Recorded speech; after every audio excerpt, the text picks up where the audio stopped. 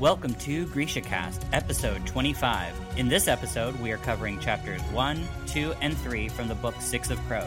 This is your host, Eric. And I'm Terry. From Nashville, Tennessee, this is your podcast for all things Grishaverse. A world created by the wonderful Leigh Bardugo. Moi sabayenyi, casters! How you doing, girl? I'm doing. Yeah, so, fun thing, our little casters, is we are definitely trying to make sure that we're doing our social distancing. So we are doing our podcast from our own homes. We are not in the same room or in the studio. We are trying to do this far away from one another. We are not even in the same city, technically. Yeah, we are not. So please hang tight with us. We are going to try to do this. There will not be any fun sound effects. Not until we get back into the studio where things are a lot easier. We kind of had to scramble to try to figure out how to do the podcast just where we are now. So anyways. Yeah. I mean, I'm in my bedroom. This is the most people I've ever had in my bedroom at once. So welcome, y'all. Woo, girl. Spicy. Spicy. It's exciting. Yeah. It is. Terry, reaching some world records there, girl. It is. It is a new record in my life. I can't wait to see how many people listened, and then we can be like, this many people were in your room. Got how many thousands of people that are just going to be in my room. This is kind of cool. And I'm drinking margaritas. They're extra sassy. Oh, so, of course they're sassy. It's going to be fun. That's great. Well, I am just sitting next to, of course, our producer / husband, Chris, and he's just making sure we don't do anything too stupid or blow up anything. So we're in good hands. So how have you been? How is everything? So we're in season 2 now, guys. I can't believe that. I can't believe we've made it to Six of Crows, which is great. We're in a whole another group of books. We are, and what I'm so excited about is this is your first time reading them. It is. So, this is going to be my second time reading through Six of Crows. I am really excited and had a great time reading what we've read. But what are your first thoughts on it, by the way? So it is written very differently. Isn't it? It is. I can already tell, it's darker. It's not as... YA? Yeah, I mean, I haven't really gotten to anything crazy yet, so it's still YA at the moment, but it's definitely written a little darker than the first grouping. Yes, I absolutely agree. I think it's just there's a total. I don't know. I read it so different. It's just it's so different from our first from The Shadow and Bone, which is going to be really cool because, now you're getting to understand the Six of Crows characters. Well, you will. And it's going to be neat to see how they mesh this show together. Oh, yeah. It's going to be crazy. It is. So, anyways, well, I guess... we have some city shout-outs. Oh, my gosh. Yes, we do. Yes. So our first one is Wellingborough, England. Woohoo! And Jerusalem, Israel. Yay! And Beaverton, Oregon. Go Beaverton! Beaverton! That is awesome. And a huge shout out to all my fellow Jews in Jerusalem and my Jews all over the world. Happy last night of Passover. Yay! Yay, you can now eat leavened bread. So that's what we all want. Yes. Well, at sundown you can.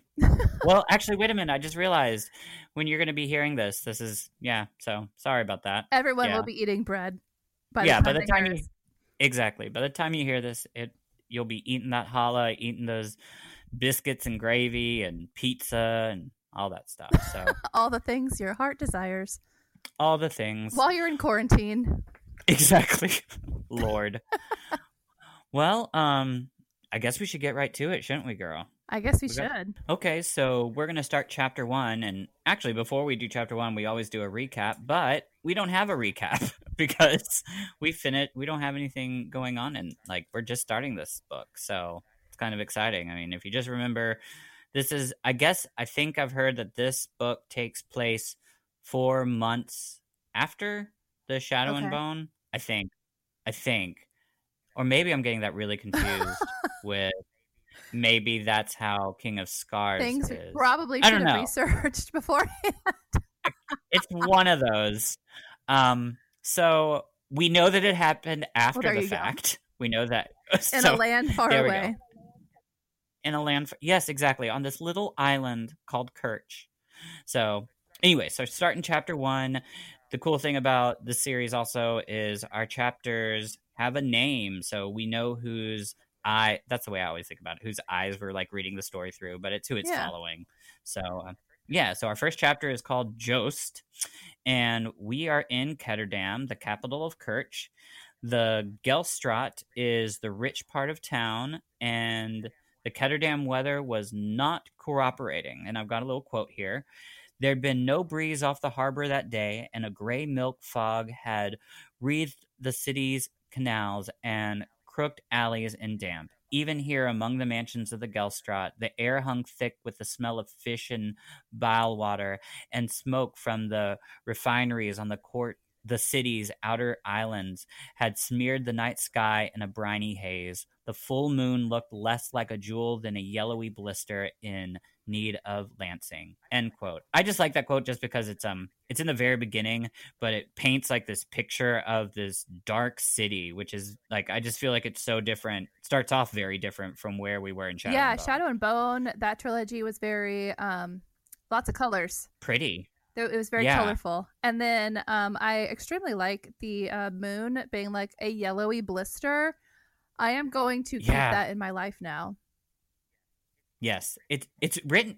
There's a lot of beautiful writing. And her writing just, I feel like it just really changed when she started writing Six of Crows. It's just like I don't know how to explain it, but I guess since Six of Crows, her writing stays like it evolved, and I really love how much she learned, I guess, in between writing Shadow and Bone and graduating to Six of Crows, and it's really cool. So it's neat to be following in Lee's footsteps and watching her writing. So anyways, back into the story. So we meet Jost, a guard for the Stadwatch, but has been commissioned to be a guard for the Hode House this evening.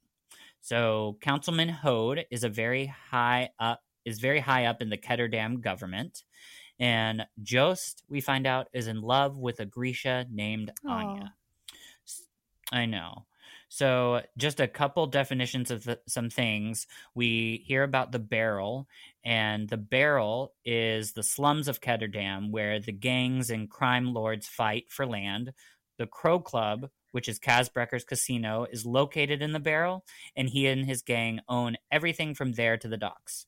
So I just feel like sometimes they throw out some stuff that we don't all know exactly what it is, and I just felt like maybe we should have a little definition thing. So I'm also telling you the Merchant Council is mentioned, and that is the main governing body of Kerch. So just lots a little of lesson right there for you. Exactly. Take it all in. So moving on, Jost is on his rounds, and he usually gets to see Anya, and that is how he got to meet her. Jost is preparing to see Anya this evening by trying to come up with a compliment for her eyes, which happen to be brown, and he's not doing so good trying to come up with this compliment. We see him wrestling with it. He's trying so hard, and it's just not working too well for him. Because, truthfully, can you think of something really pretty to say when it's like, your eyes look tree like... bark. What? Yeah, tree bark is what That's what he said. Exactly. I kept on thinking shit turds. I know that's not what he said, but every time like he was trying to come up with something, I was just like, shit turds. Mud. Just because it made me laugh. Yeah. I guess it is a hard thing to think about. Yeah, it would be. If you really do. I can't think of it. You could say, does he end up saying chocolate? No. Maybe he mentions it. I don't know. But chocolate's pretty. It tastes good. It feel good. It sure does. When Jost gets to the Grisha workshop, he notices that the doors are wide open, and he goes in, and Yuri nor Anya are there, only Retvenko. And he's wearing his dark blue robes, so he is a squalor. We learned that Hode has 3 Grisha indentures, and which is funny. I was like, what's an indenture? Aww. I don't get that. And I had to I know, but I figured it out, obviously.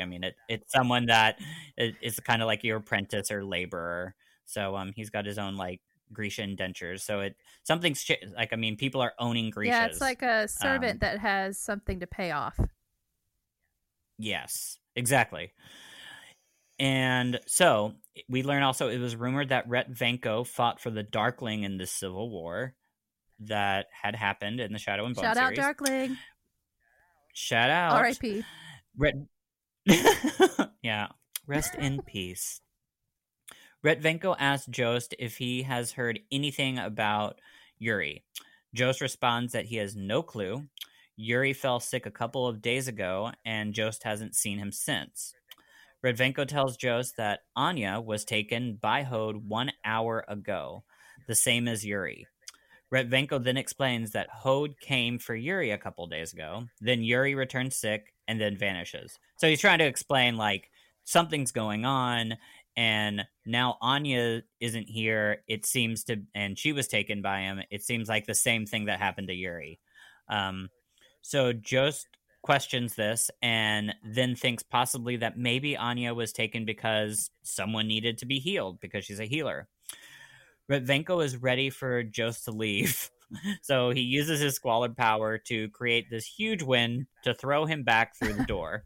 Jost lands pretty much in the garden, which I just thought was really funny. And when he lands, another guard, his name is Rutger, sees him land, and he's one of Hode's house guards. And so he's just waiting there. Rutger explains that all the guards are needed in the boathouse, and that includes Jost. So they start walking together towards the dock. And I've got a quote here. And what had Redvenko meant about Yuri and Anya being taken anyway? Had he been covering for Anya? Grisha indentures were kept to the house for good reason. To walk the streets without protection was to risk getting plucked up by a slaver and never seen again. Maybe she's meeting someone. Jost speculated miserably. End quote. So I just put that in there just because, I mean, we really get to see that, I mean, this is a whole other country that, I mean, is treating Grisha completely differently. I mean, they can be endangered by just walking on the streets because they could be kidnapped and become slaves. So that's just very different from Shadow and Bone, from where we came from. Yeah, really. we see. I think all the little countries, areas, kind of had their own way of how they treated Grisha. Oh my gosh, they do, and they do. So we're learning how Kerch is right now, and did we learn? Do you remember if by chance they mentioned anything about like the way Fjorda was like in Shadow and Bone? Do you remember it? I know I don't remember it off the top of my head, but I do know that there was a discussion about it. Yeah, I don't know whether they go like deep into it, but I mean, it is neat to see how the different countries like treat Grisha. Some like absolutely hate them and just want to kill all of them. Some want to use their blood for like remedies. So yeah, so we're learning about Kerch right now. So Joe's thoughts are interrupted by lights coming from the boathouse. So he's all of a sudden noticing there's something going on down there. And here is another quote. A few weeks before, Jost had been told that Hode's boathouse would be undergoing improvements and to strike it from his rounds. But when he and Rutger entered, he saw no paint or scaffolding. The gondolas and oars had been pushed up against the walls. The other house guards were there in their sea green livery. And Jost recognized 2 Stadwatch guards in purple, but most of the interior was taken up by a huge box, a kind of freestanding cell that looked like it was made from reinforced steel. Its seams thick with rivets, a huge window embedded in one of its walls. The glass had a wavy bent, and through it Jost could see a girl seated at a table, clutching her red silks tight around her. Behind her, a Stadwatch guard stood at attention. Anya, Jost realized with a start. Her brown eyes were wide and frightened, her skin pale. The little boy sitting across from her looked doubly terrified. His hair was sleep, mused, and his legs dangled from the chair, kicking nervously at the air. End quote. So she just explains what he sees in such a great way, and a better way than I could even try to explain that. So that just kind of gives us a picture of what he walks into and sees. So that's interesting. It is. Definitely. kind of interesting to see what happens. So Jost is wondering what's going on, of course. He notices that he sees Councilman Hode is there, along with another Murcher.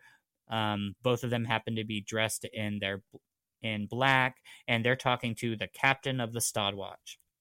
Anya looks out at Jost, which triggers a memory of his first time meeting Anya at the Grisha workshop. And he just reminisces about how she healed his bruised cheek.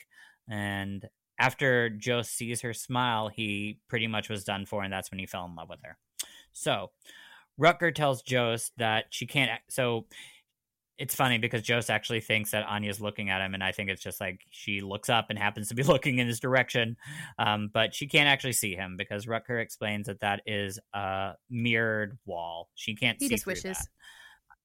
He does. Poor Jost. Really craving this Anya chick.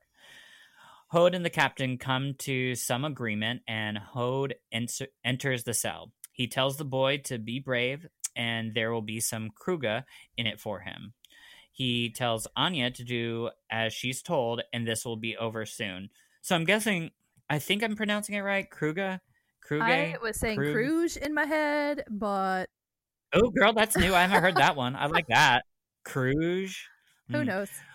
Well, yeah. Well, I didn't listen to the audiobook on this one, so I will, I'll have to listen and see how they pronounce it. So somebody call us out. It's fine. Let us know. Yes, exactly. You can. But that is the form. That is their money. We were talking about that in the last. Yes, we were talking about Rovkin money in the last one, and we had no idea what it was. So we know what this one is. Yeah, we do exactly. It's Kruge. It sounds so elegant. I don't know. It sounds crude. Of course it does. So Hode tells something to the guard behind Anya and then steps out and locks the cell. So Jost hears the merchant he didn't know tell Hode, "You're sure this is wise? This girl is a Korporalnik. After what happened to your fabricator?" Hode replies, "If it was Retvenko, I'd be worried, but Anya has a sweet disposition. She's a healer, not prone to aggression. And you've lowered the dose?" "Yes, but we're agreed that if we have the same results as the fabricator, the council will compensate me. I can't be asked to bear that expense." End quote. So something really is going on that we have no clue. It's obviously some kind of experiment. And we know that he lost the fabricator. Exactly. Or something bad has happened. Because the fabricator can't fulfill their duties anymore, so he needs compensation for the fabricator. So if the same thing happens to Anya, then he wants money. Yeah, because I'm sure Grisha is not cheap to come by. My God. So there is an experiment going on, and the experiment begins. So the guard goes and cuts the boy's forearm, and Anya heals it. Hode is very pleased with this. So then they start sequence 2. Hode tells the guard, "Now the parem." They make Anya swallow the contents of a little baggie, which is a drug she has never heard of, which is obviously the parem. Hode explains that she is to do only what they ask her to do so they can judge the effects of the drug. The guard is there just in case she doesn't follow directions. Then the drug hits, and her pupils dilate, and she takes in a deep breath. Hode commands her to heal the boy. Here is what she does in this next quote. "She waved her hand through the air, the gesture almost dismissive, and the cut on the boy's arm sealed instantly. The blood lifted briefly from his skin in droplets of red, then vanished. His skin looked perfectly smooth, all trace of blood or redness gone. The boy beamed. That was definitely magic." End quote. So that's very different than what we know from Shadow and Bone of how healers heal. They always usually had to use she just waved her arm and all of a sudden cut gone. When we were in Shadow and Bone, they had to touch they were touching very close to the skin, doing really precise work, and it didn't happen that quickly. There was all that itching sensation of everything healing, not slowly, but more slow than that, so that you could feel all the healy, itchy things. Exactly. It never hurt. It just kind of, they always explained it was an itch. So this drug has definitely done something crazy. So they all notice she didn't even touch the boy to heal him. Then they say they're going to move on to the next part of the experiment by cutting off the boy's thumb. Anya smiles at the guard in the cell and tells him. So this is all done really weird. It's just kind of, just a lot is going on.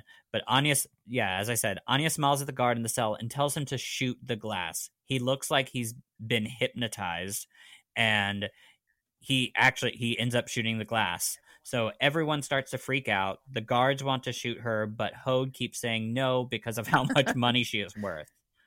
Then Anya screams out, "Wait," and everyone hears it. And to me, it looks like she has hypnotized every single person in this room. That's what I'm catching on. It's just so crazy. And it ends with her telling Hode to come into the cell and to pick up the knife. End scene. I'm kidding. End chat. It's the end of the chapter. It was just done so dramatically. It also says it says his panic vanished, that he knew he was frightened, but now like the fear is completely gone and he was filled with expectation. So he's hypnotized. He only needed to wait, and that was after her saying wait. That's just so cool. I want to do that. I love it. I know, same here. Actually, I have been hypnotized before. Have you? I'm not even joking. I've tried to so many times, and like nobody's been able to get me to be hypnotized. I've only had the experience. I guess, had someone try to hypnotize me once, and it happened, and it was so embarrassing because it was at one of those damn Zanies shows. Oh no!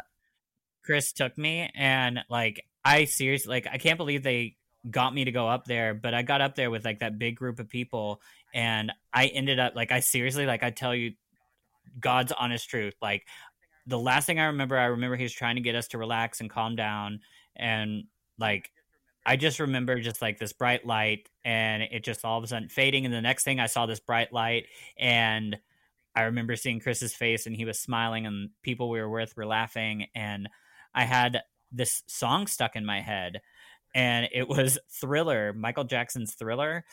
And what was funny is when they had this whole thing videotaped, and I guess like they had me dancing to Thriller on the stage. It's so weird. It was really freaky, actually. It has to be super freaky. I have never blacked out. I've never had a moment where I didn't know what happened. I've never been hypnotized. And I've had people try, and I've been to things where like there's professional hypnotists, but no one's been able to actually do it. Girl, maybe we should try it when you come to the fair this year. Maybe. They always have the hypnotist there. It worked for me. It was so weird. Like I every time I walk by the hypnotist when we go to the fair, like I try to walk by as fast as I can because I know that like it happened last time, but I just don't want anything to happen again. So run away, like you just run by. It's freaky. I'll have to show you that video sometime. It is so concerned that I haven't seen it yet. Like, well, are to we tell you even the truth, friends? I have no clue where it is. Of course you're a girl. I just don't know where it is. We have to ask Chris. He probably has it in a lockbox or something. He probably has it like already. Yeah, he does. So we're starting chapter 2. This chapter is Inej. We get to meet Inej, which is so cool. It's a fun name too. It is. And it's just she's a fun character. So I'm starting this off with the opening paragraph that I just love. Here we go. Kaz Brekker didn't need a reason. Those were the words whispered on the streets of Ketterdam, in the taverns and coffee houses, in the dark and bleeding alleys of the pleasure district known as the Barrel. The boy they called Dirty Hands didn't need a reason any more than he needed permission to break a leg, sever an alliance, or change a man's fortunes with the turn of a card. End quote. Love it.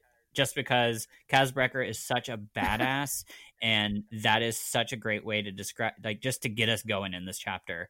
I just love everything about Kaz. The more you learn about him, like, you'll see, it's just like it gets so exciting. And I love that he. So I mean, is it?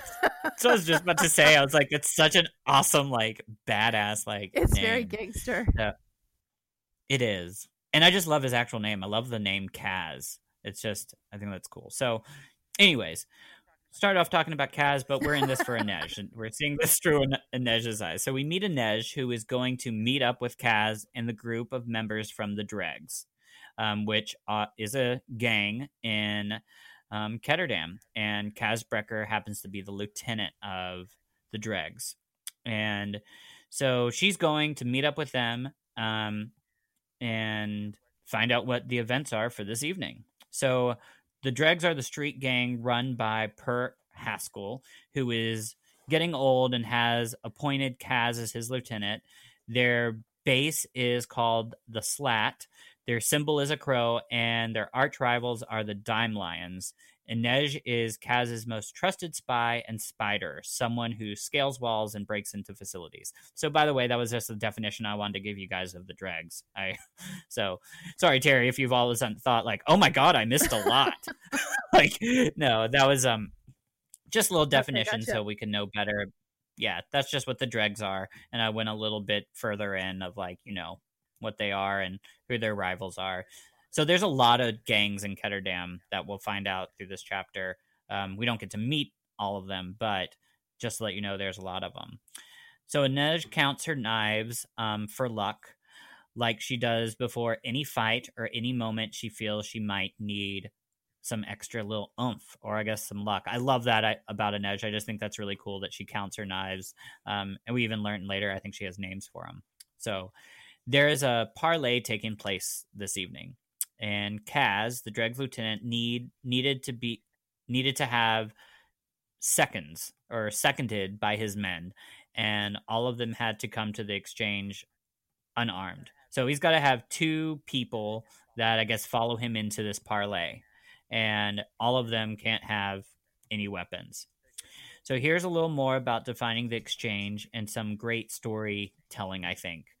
Inej turned her gaze to the exchange. It was little more than a large rectangular courtyard surrounded by warehouses and shipping offices. But during the day, it was the heart of Ketterdam, bustling with wealthy merchants buying and selling shares in the trade voyages that passed through the city's ports. Now it was nearly 12 bells, and the exchange was deserted but for the guards who patrolled the perimeter and the rooftop. They'd been bribed to look the other way during tonight's parlay. The exchange was one of the few remaining parts of the city that hadn't been divvied up and claimed in the ceaseless skirmishes between Ketterdam's rival gangs. It was supposed to be neutral territory, but it didn't feel neutral to Inej. It felt like the hush of the woods before the snare yanks tight and the rabbit starts to scream. It felt like a trap. End quote. So that just kind of obviously paints us a picture, explains a little bit more about the exchange, but also what I think is really cool is this is the first time that we kind of hear about the time, and it's like 12 bells and things like that. So our 12 o'clock is actually like, I mean, in Ketterdam, it's 12 bells. I think that's kind of cool. So yeah, I don't know if I caught that the first time. I think I was just like thinking of like chiming, like when the clock goes off, like when the chimes go off. So I don't think I caught that the first time around. Well, to be honest, I think the only reason I know that is because as we get further into this book, there's clear times that are set out, and they use this reference. So that's why it's I don't think to have somebody that's read it. Right. Exactly. So it just stuck out to me because this is the second time reading it, and I was like, oh, they mentioned it in here. So, but yeah, I understand completely. I don't think I noticed that until I got to the end of the book. So Inej is concerned that something is up, obviously, from that quote. She feels like it's a trap and gives Kaz a warning about her like premonition that something is up. Kaz tells the gang that Giels, who is the lieutenant of another gang, who they happen to have a parlay with this evening, is smart enough to cause some trouble. So he's giving them a warning. He tells his peeps to pretty much stay sharp. So anyways, he specifically tells Inej, the Wraith, that the Dregs, and by the way, the Wraith, that's what the Dregs call her. That's her little nickname.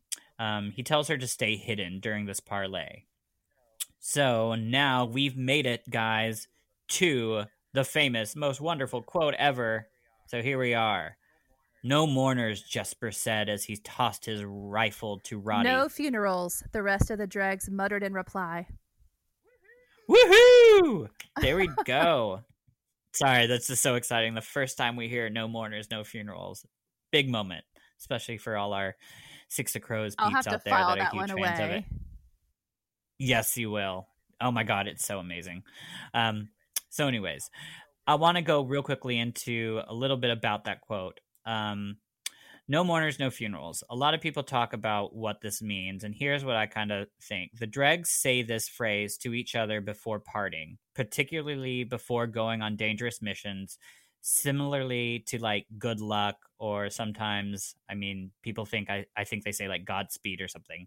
However, it has a darker connotation. Firstly, it refers to how the dregs are all criminals and outcasts who have no one to mourn them or give them funerals should one of these missions they get killed.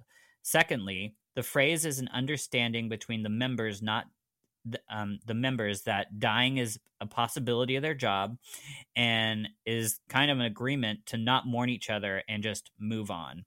So that's how, I don't know.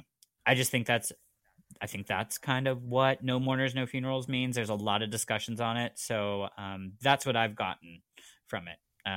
But I've also read this book, so I don't expect Terry to like have thought of like figured any of that out. But in case you were wondering, that's what I think it kind of means, because they never in this book tell you exactly what it means. It's just kind of put in there. So before Inej takes for the shadows, Kaz taps her with his amazing cane with a crow's head on it and tells her to watch the rooftops. The Gheals might have persuaded the guards to take the Black Tips' side, which is, so Gheals is the lieutenant of the Black Tips, and the Black Tips is the gang they're about to meet. Inej goes and gets herself in place. The parley is only for the lieutenants and their seconds, but she doesn't trust Gheals and the Black Tips enough to let them meet alone.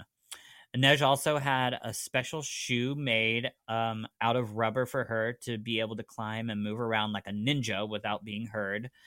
So that's a really important little fact. She is like a little ninja. She is. That's the only way I could describe it. I was trying to figure it out. I think I was trying to figure out remember the word spider, but I couldn't. So I was like, whatever. She's a ninja. She is. She's a little bitty ninja. Moving quickly and fast and silent. Yeah, so exactly. So Inej watches as Kaz, Big Bolliger, and Jesper meet up with the Black Tips. So the seconds pat down their rivals to make sure no one has brought a weapon. The reason for the parley is that the Black Tips have been coming onto Fifth Harbor and conducting their business when Fifth Harbor actually belongs to the dregs. It's their territory. Plus, the Black Tips intercepted a shipment of Jurda that was for the dregs. Or at least at this part, it's assumed, because Kaz is waiting for it. Apparently, we find out that Gheals has actually paid off the Stadwatch, which are supposed to be neutral this evening. So the Stadwatch, if you remember, are the guards that are actually on the tops of the roofs of this square and should be just like not watching what's going on, just kind of turning a cheek to whatever the gangs are doing below. And so we find out, Gheals, obviously, he's not going by the rules so much and has paid them off to be on his side. Gheals has the Stadwatch shoot, and they end up actually, Big Bolliger gets shot. Jesper yells at Gheals for breaking neutral territory rules, and Gheals tells them that no one will know because no one is getting out of there alive. So Kaz surprises Gheals by telling him he knows the name of one of the Stadwatch, who he supposedly has paid off and has on his side. So then there's a shot near Gheals' feet, and Gheals gets worried. So I know that's a lot. It's kind of confusing. It's hard to explain. But you're doing a good job. Kaz pretty much, where Gheals thought that he had paid off the Stadwatch, Kaz actually intercepted that and I guess has paid one of the Stadwatch more. And all of a sudden, Gheals realizes that him paying them off wasn't so worth it because they're not completely on his side and he's not exactly sure. The scene gets really complicated to try to explain just because there's so much action going on. It was a very confusing read, but you're doing really good. You're helping me even, so. Oh, Lord. Well, so I kind of just summed it up now. Here's what they find out that Big Bolliger actually is working for the Geels. I'm sorry, working for Geels, the lieutenant. And Kaz figures that out because he was watching Big Bolliger, who is normally this lazy bouncer, and he watched how all of a sudden he was getting up really early in the morning and going off, and it kind of coincided with the same time that this Jurta shipment was coming in. So Kaz all of a sudden realized that Big Bolliger actually was working for the Black Tips. And also, that is how Geels was able to bring a gun into this situation, because Big Bolliger happened to be the one that patted him down. So he let Geels bring this gun in that actually... It gets really tense. You kind of think Kaz is going to get shot, but you don't really know. But then Kaz starts being like, you know what? Like showing his deck, showing his hand. He starts showing that, like, actually, he's got these people in his pocket. And anyways, long story short, they end up getting to keep their territory, and they leave Big Bolliger on the ground behind because he's been shot, and he's a traitor to... He is. So it's a very exciting scene. If you don't like my rendition of it, go read it. Because figure it out. You try to figure... Because I can't figure out how to do a better job. I kind of was like, oh my God, this is really complicated. I mean, it's not when you read it, but trying to figure out your own wording. It was complicated when I read it. Like, I had to go through it a few times on my own. Like, I seriously went back several times, and it took me a while. Because, there are all these brand new characters that you're just meeting. Exactly. And then there's all this action in this, like, parlay that actually sounds a lot nicer than saying a fight. So... Yes, exactly. Parlay is very fancy. But, yeah, I'm glad you feel that, because I felt the same way. Like, even when I remember reading it for the first time, I was just like really confused. This time was a lot easier because I kind of understood it. But the first time reading it, I remember I was like, what is going on? Just because exactly what you said. There's just so many characters and you're trying to really understand what's going on. So and Kaz did that whole like, oh, you got a girl. I'm going to set her place on fire. So that's how he ends up getting out of like all this, is because he threatens Geels and lets Geels know that he actually knows his girl. He knows where his girl lives, and that he's exactly what you said. Like sirens. Which happened to So Geels pretty much lets them go and lets them have their territory, which belonged to them anyways. So I mean, he didn't give up anything. He just pretty much was like, okay, fine, I guess I'll just give in. Don't hurt my girl. Because Kaz threatened him. So that is the end of chapter 2. Okay, so now we're going into chapter 3. And Terry, I'm going to let you do this one. All right, chapter 3, y'all. This chapter follows Kaz after all of this fun parlaying around. Right? It's like a party. Oh, yeah. So he returns, and everyone is cheering, and they want to know like what's going down or what went down. And we can tell that he's not a huge talker. He's not really talking, but he does notice that no one is saying Big Bolliger's name because he feels like they all kind of feel betrayed at that point. Jesper is mad at Kaz because he didn't warn him, so we can see some tension there. I just kind of filed that away as that might come up later. So I gathered from all that Kaz is just this like, he isn't a very big talker. Because even through like the parlay, he didn't say anything more than like what he really needed to say. We learn that Kaz joined the Dregs at the age of 12, and that he took them from quote unquote laughing stock to a group that's now running the show and that are actually feared. So that's so right? At 12 years old. That's so early. Like, my God, at 12, at my son's age. A year away. I was a year away from my bar mitzvah. And Kaz is doing all this like crazy badass shit. And I was just like, I need to go study my Torah portion. At my middle schooler's age, let's start a gang. Yeah, that's nuts. I mean, I shouldn't laugh because I'm sure in other places that's an actual thing. Well, yeah, but still, it's crazy that we learn his age and the things that he was doing then. That's insane. So he's thinking about kind of all this as he's walking alone, which is it's not something like most folk will do, but he says if you can't do that, then he considers you soft. But as he's walking, he senses Inej is following him, so he calls out to her. And through their conversation, we know that Kaz has bluffed about the fire. And he doesn't show all of his cards because he says, when everyone knows you're a monster, you needn't waste time doing every monstrous thing. Meaning that he's got a reputation for being a monster. And so he doesn't have to actually do anything anymore. He can just threaten to do it. And everyone believes him because of his reputation. Yeah. So I actually kind of like that bit because so then we know that he is like kind of like the big bad dredgy guy at this point. He is. So Inej leaves and he senses someone else in the alley, and this person just like beats him up and then freaking steps through a wall. It just goes into a wall. Yeah. This is the first time we hear the name Geordi in Kaz's thoughts. Yeah. And during his confusion, the maybe ghost jabs him in the neck with a needle. That ain't a ghost. No, ghosts can't hold needles. So I called it a maybe ghost. Yeah, I like that. So Kaz wakes up tied to a chair, and he sees a guy dressed as a medic, and then another guy who he thinks is a merchant. The merch ends up being a guy named Van Eck, who is like this do-gooder merch who likes to hire people from their bad ways and give them an honest job. Yeah, and I think it's also Van Eck's like part of the government.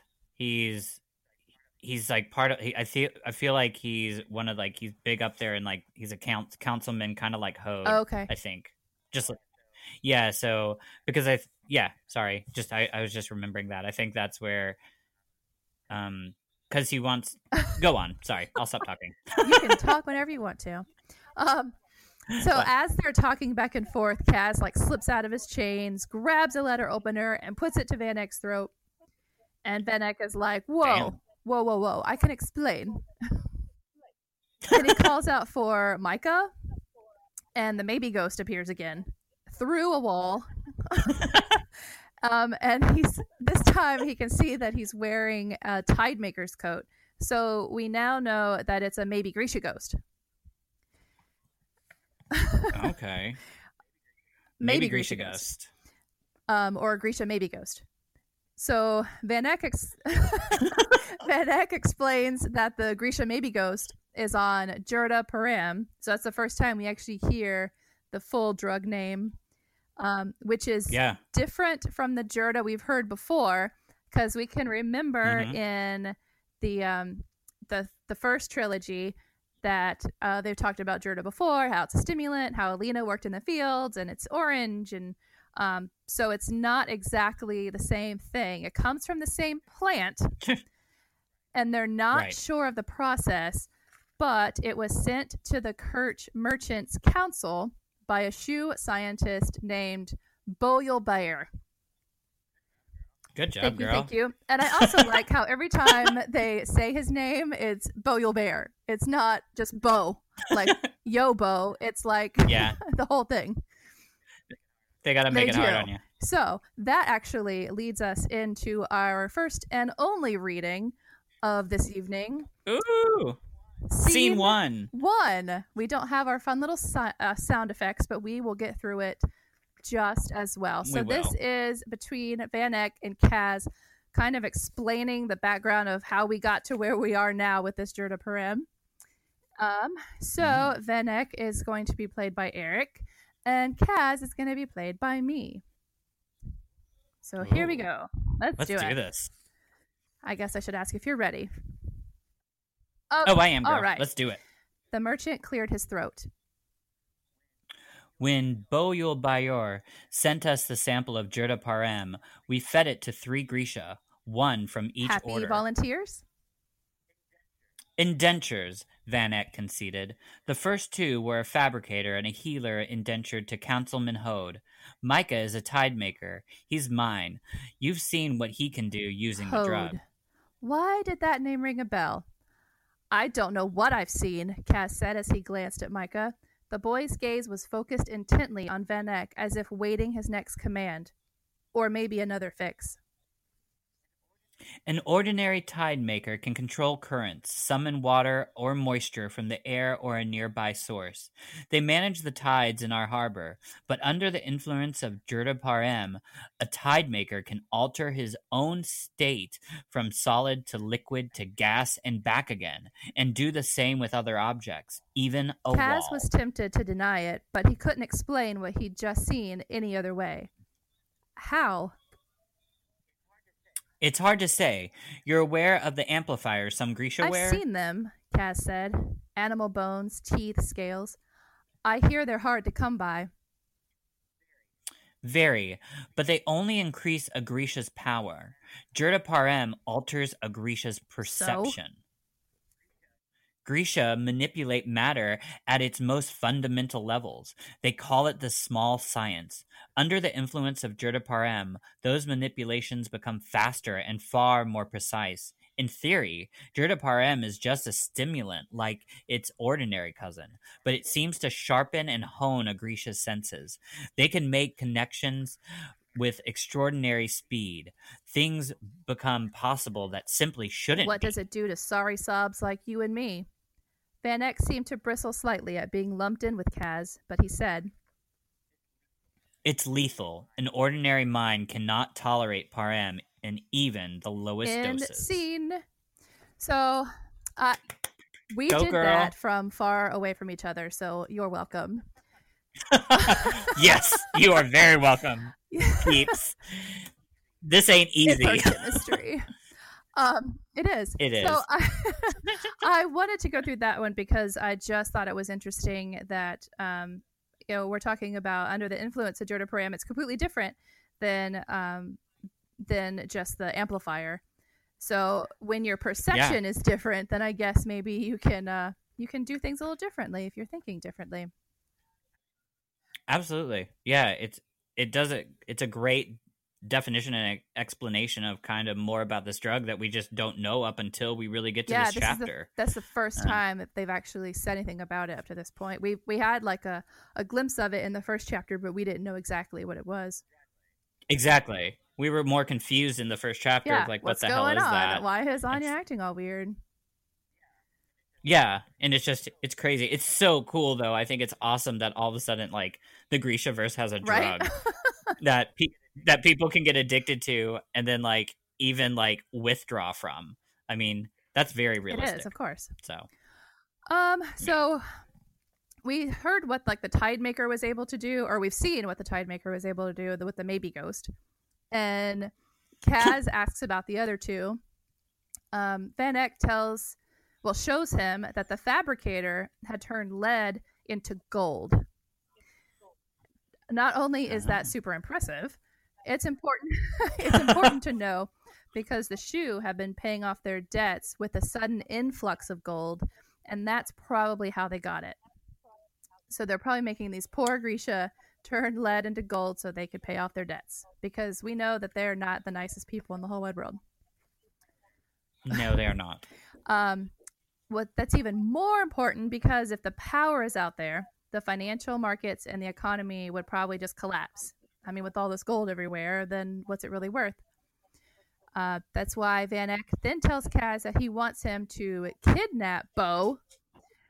And Bo has asked for asylum, but he was caught by the Fjordans, and he's awaiting trial at the Ice Court. Which, I don't know why, that just gives me like an awesome, like, I don't know, Frozen vibe of like the Ice Castle. A chill. Well, it is called the Ice Court. It has to be like made of ice. Probably not, but well, we'll see. It is in Fjorda, so I mean, it's very cold up there. I guess know that. You said we'll see, so I guess we're going there.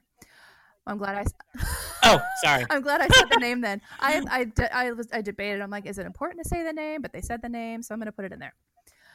Okay. It is.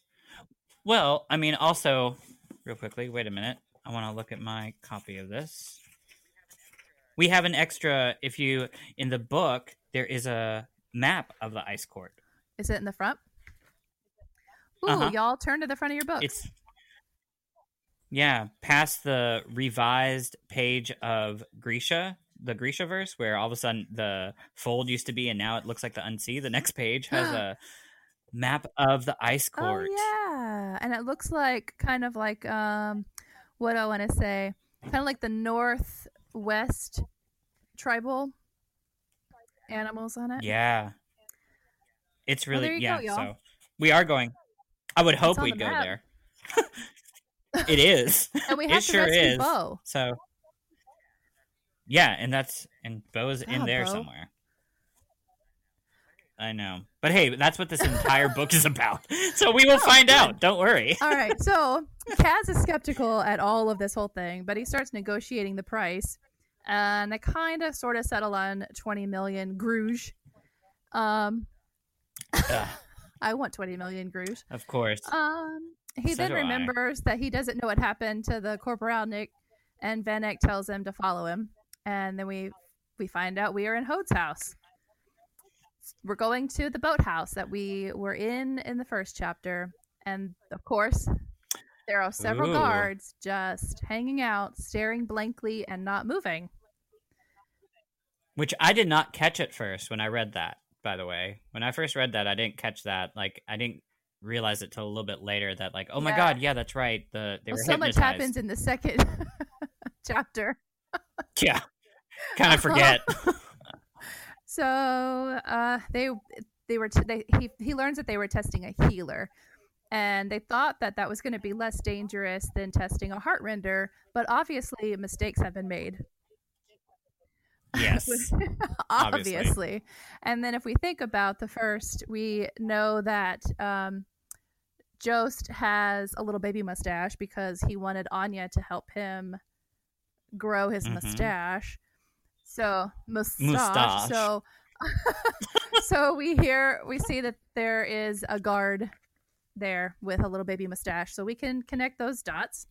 Aww. Within seconds of being given this param, the woman, the healer, took control of their minds, telling them to wait. Remember the first chapter, we said wait. So now it just looks like they're all anticipating something, like when Joe said all he can do is anticipate. She also told Hode to open the door. Again, if you remember, she told the door. Yep. And she told him to cut his thumb off, which apparently he did with a big smile on his face. Creepy. I actually kind of want to see that. I know that makes me the weirdest creep ever, but like to watch watch somebody cut off their own thumb while just like smiling and being like dur. Just not seems twitching like at all, fairly entertaining to me. That's horrifying, know, but that's why I love you. Well, maybe we will. Maybe they'll do that scene. Maybe it's the sassy margaritas too. Who knows? It could be. It probably is the sassy margaritas. I hope they're having entrance in this whole like podcast. They are in our podcast. Sassy margaritas. Sassy means strong. There's sassy margaritas from they sure are. Chili's baby back ribs, because you can now get alcohol to go in your car. That is insane. Chris told me that last night, and I thought that was like an alcoholic's dream. Like, you can now go by and just be like, "Hey, I want a margarita. Put it in a kid's cup." I just went got 4 extra sassy margaritas, and I drove around with them in my car. That is insane. I used to be a server and hated it when customers would try to like take their bottle of, like, they'd want like a bottle of wine to take home, but like you could take it home if you opened it, but like if it's a brand new bottle, you can't take it. And I don't know, people were always like staying too late to like even go and get liquor, so they try to buy it off of us, and like and they'd try to like, I don't know, always taking kid cups with like putting like rum and cokes in them. I worked at Cotton Eye Joe's. Shout out if y'all know the song. I actually freaking worked at that. Yep, Cotton Eye Joe. So it was always like, you know, college night, Thursday nights, it would always be people with their stupid giant frozen margaritas, and they're like, "Can I take this to go?" Really? Oh my god. No. You are going to yeah, whatever. I'm moving on. Okay, girl. Tangent. Sassy. Yes. So once she got free after Hode opened the door and cut his thumb off all creepily, she got in a little boat and they suppose that she was heading to Ravka, but her body was found washed up in the harbor, probably coming back for another fix since we now know that the addiction to this is so strong. So this is really, really sad because we've made the connection to who this person is. So we have Jost anticipating and Anya now dead. I need my Jurda Parem! Give me my Jurda Parem! I would do anything for a Jurda Parem. It's like... Suck a dick for a Jurda. I was going to say it's like a Klondike bar, but then you went there. I did, girl. Just imagining these like crazy Grisha on like the sides of streets with like just shaking and just all shriveled and be like, give you a handy for it. Ow! I just hit my head, y'all. Could you imagine the handy that a Grisha could give though? Or like, oh my god. Like all those magical powers and like if you got oh my god, that'd just be crazy. Like I love it. Oh man. I love it. I'm gonna have tequila out my nose. That's not sexy at all.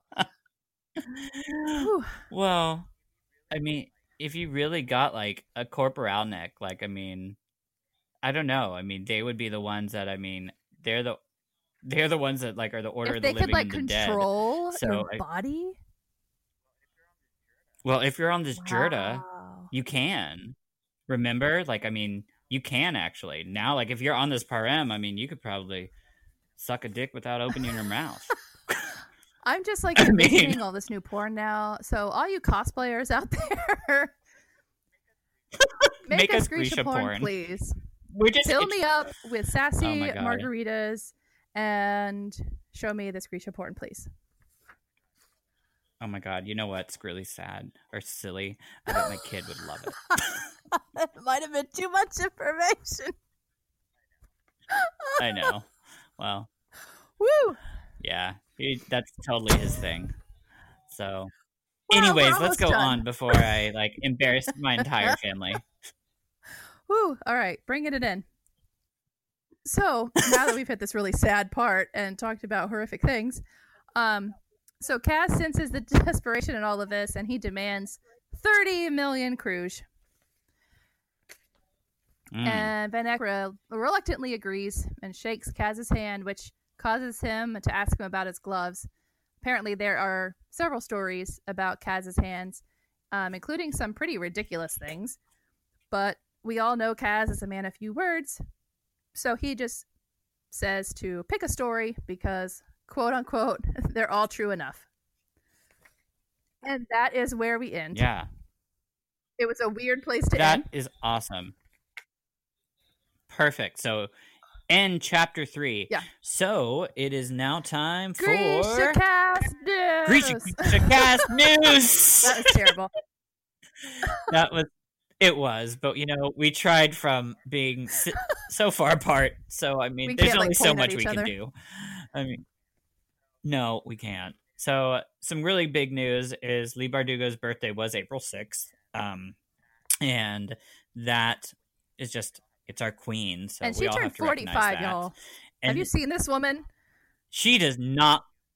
She's so beautiful. Absolutely gorgeous. She's so beautiful.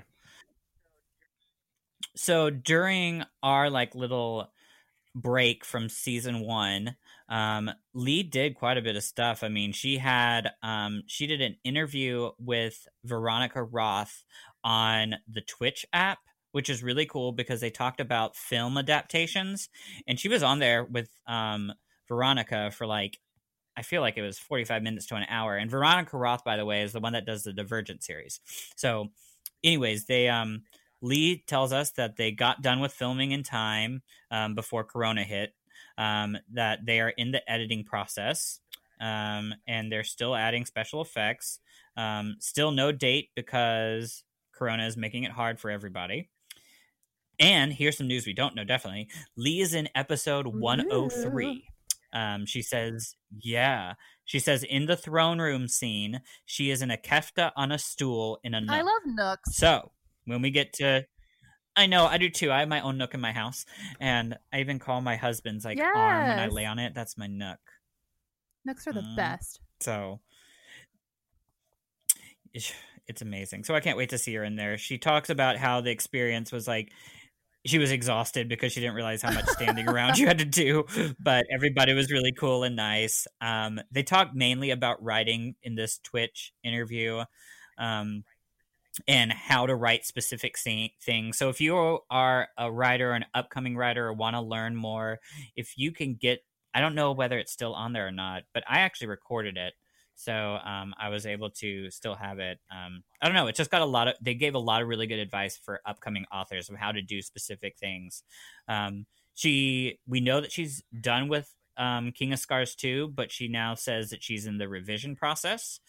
And she just also finished line edits on, it's called Blood and Miracles Project. It's a little Grishaverse thing. And this all was recorded and came out on the 7th of April, by the way, guys. So, anyways, we've got some kind of small little Grishaverse thing coming out soon. We don't know anything else about it, but it's called Blood and Miracles. That's a fun name. So that's exciting. It is. So that was that. She did, she also did some interview on, I can't remember. It was on something else, and I recorded it, but I didn't get to hear all of it. I have to go back and listen to the rest of that. So, but that's all I got. I have a couple things. Maya, they, them at _Lansov, which I need to figure out who this person is. Lansov, said, I had to leave Archie's Live, but one of the editors was on, and they said that editing is still in process. The editors are working from home, so nothing is being postponed. So we are on time. Everybody's working at home, like we're doing just right now. And we're coming. Yeah. And it's exciting. Because so many other things have stopped, so that's good. Well, yeah, they really beat it. Like, I mean, they finished filming like right as all this stuff was like starting to shut down things. Because we would have. I know. Thank God. That would have been bad. My God. I would have needed more. It would have alcohol. Yeah.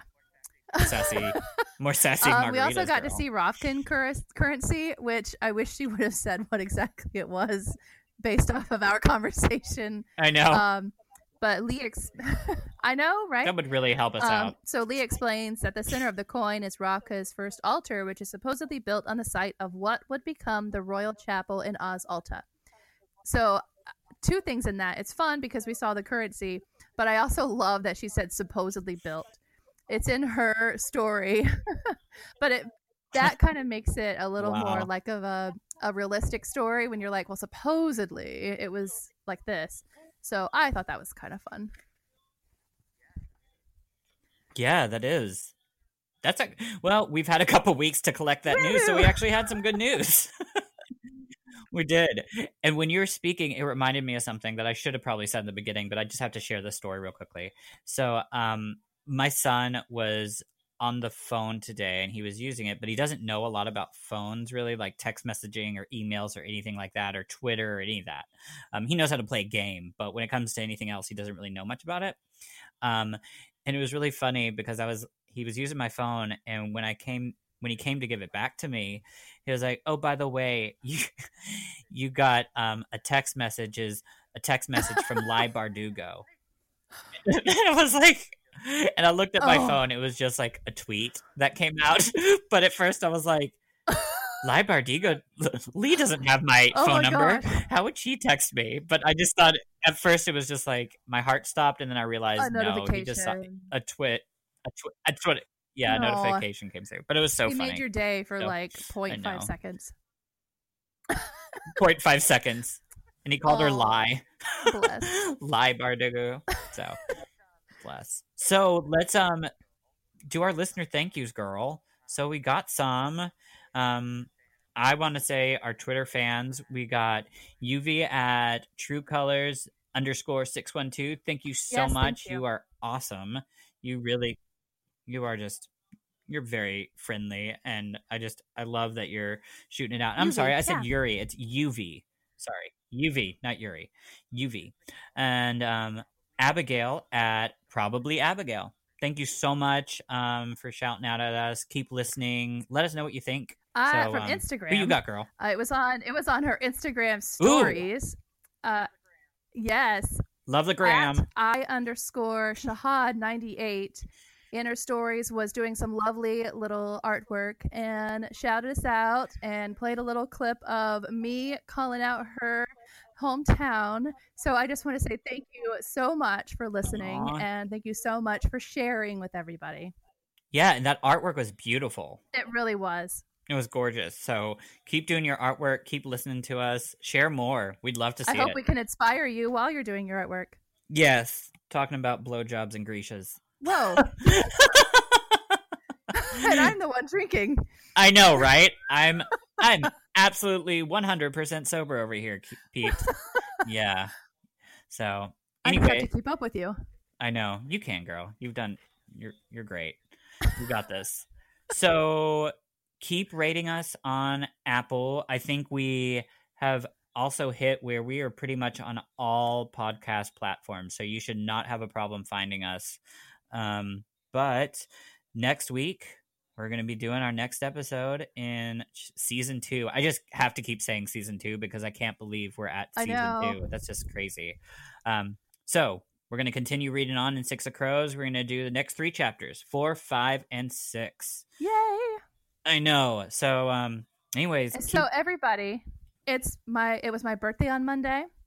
That's right. We didn't say, we should have talked about that in the beginning. So what I want for my birthday from everybody is to shout us out on our socials. That is my birthday gift from everybody, is to shout us out on our socials, please. And y'all better do this. This is my best friend. She asks for something, she gets it. So, I mean, no messing around here. Okay. I'll stick Eric on you. Right? I'm going to come after you.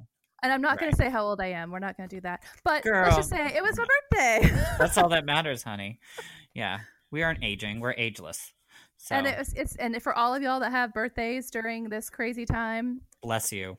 Bless you, because I know what it was like, and just put it on hold.